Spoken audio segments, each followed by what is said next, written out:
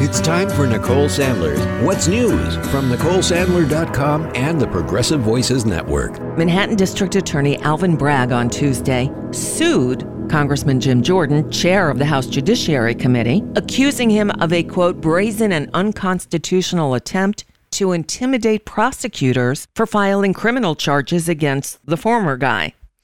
Bragg last week charged Donald Trump with 34 felonies, mainly connected to his role in making hush money payments to Stormy Daniels to cover up a sex scandal just before the 2016 election. Bragg and his lawyers are trying to block Jordan and other Republicans from enforcing a subpoena issued to Mark Pomerantz. He's the former lead lawyer in the Manhattan DA's Trump investigation. Jordan said Bragg indicted Trump for, quote, no crime, then sued to block congressional oversight of his use of federal funds to do it. President Biden on Tuesday met with British Prime Minister Rishi Sunak after he arrived in Belfast for a 4-day visit to Northern Ireland and the Republic of Ireland. The visit marking the 25th anniversary of the Good Friday Agreement, which ended 30 years of violent conflict. The White House said that tremendous progress had been made in Northern Ireland, which is part of the UK. The city of Louisville, Kentucky is holding a vigil today to let community members grieve the 5 people killed this week in a bank shooting. Just yesterday, the police released body cam footage of the shooting at the Old National Bank, where a 25-year-old employee opened fire on his colleagues and then engaged in a shootout with police before he was shot dead. The shooter's motive remains unclear, as authorities today are expected to release audio of the 911 calls that could reveal more details. This according to Louisville Mayor Craig Greenberg, who yesterday pleaded for state and federal assistance in addressing gun violence in Kentucky, which has some of the least restrictive state gun laws in the nation. Yesterday's tragedy brings us to 40 people who've been shot to death this year in our city. This isn't about partisan politics. This is about life and death.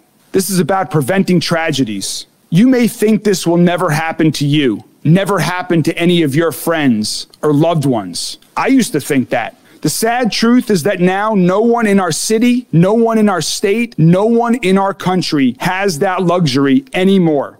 Last year, I survived a workplace shooting. And now yesterday, I've lost a very close friend in another workplace shooting.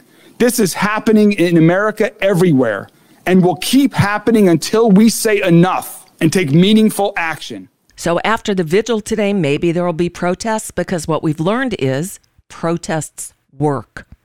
In a surprising turnaround, the governor of Tennessee, Bill Lee, a Republican, signed an executive order to tighten background checks. This marks a victory for gun reformers in the Republican-controlled state just a few weeks after a mass shooting in Nashville at a Christian elementary school. Governor Lee also called upon the state's legislature to pass a red flag law that'd make it easier to remove guns from people who pose a danger to themselves or others. And today, the Shelby County Board of Commissioners will consider reappointing Justin Pearson, one of the 2 black Democrats expelled last week from the Republican-led Tennessee House, to his seat representing parts of Memphis. The other expelled lawmaker, Justin Jones, was reinstated on Monday after Nashville's governing council voted unanimously to send him back to work. The Justice Department has launched a criminal investigation into who may have leaked classified Pentagon documents and posted them to social media, while the Pentagon is investigating how the leak impacts U.S. national security. Officials say that the leaking of these documents, many of which are marked top secret, represents a major national security breach. Among other revelations, the documents suggest that the U.S. is pessimistic that Ukraine can quickly end the war against Russia. They highlight specific weaknesses in both Ukraine's weaponry and Russia's military offensive, predicting a stalemate for months to come. The documents also indicate some intelligence that defense officials are gathering about China, the country that Washington has deemed, quote, the most serious long-term challenge to the international order. Well, that slope is getting a whole lot more slippery. A federal judge last month ordered the Llano County Library System in Texas to return 12 children's books to its shelves that had been removed mainly because of their LGBTQ and racial content. The response to that order? A meeting today will include a discussion of whether to continue or cease operations of the 3-branch library system. Seriously, instead of returning 12 children's books to its shelves, they're talking about shutting down the entire library system in that county.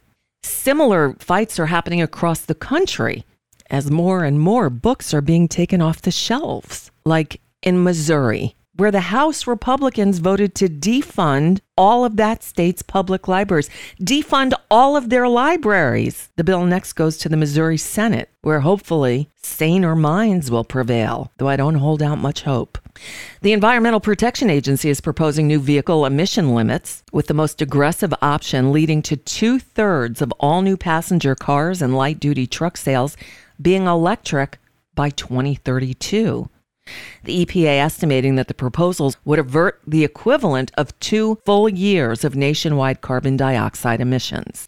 And it's official. The 2024 Democratic National Convention will be held in Chicago, where the party will officially nominate candidates for president and vice president. The DNC made the announcement Tuesday, calling the Midwest a critical Democratic stronghold that helped President Biden win the 2020 election. The Republicans already announced their convention will be held in Milwaukee, Wisconsin. Today, appearing in Iowa, another potential Republican contender, South Carolina Senator Tim Scott, is announcing he's forming an exploratory committee. Doing so will enable him to ramp up fundraising and pay for travel before he officially announces a bid. And travel he is. After Iowa today, he goes to New Hampshire tomorrow.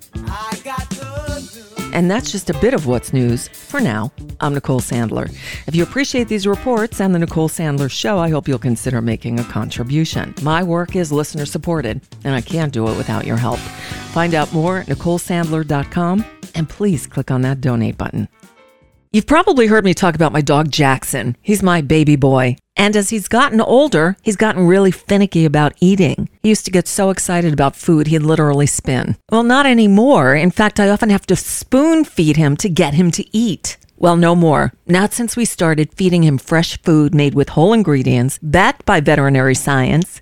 It's Nom Nom. Now, I actually tried making food for him myself. I'd cook up big batches of chicken or beef with vegetables and rice or potatoes, but without knowing what I was doing, he wasn't getting the vitamins and minerals he needed, and certainly not in the correct balance. That's all changed now with Nom Nom. Go to trynom.com, trynom.com/sentbynicole. They'll ask you some questions about your pup and tailor a specific amount of individually packaged Nom Nom meals and send them to you. By using my special URL, trynom.com/sentbynicole, you'll get 50% off of your first order, plus free shipping, and it's a great way to help support this show too. Again, that's trynom.com/sentbynicole. Plus, Nom Nom comes with a money-back guarantee. If your dog's tail isn't wagging within 30 days, Nom Nom will refund your first order. No fillers, no nonsense, just Nom Nom.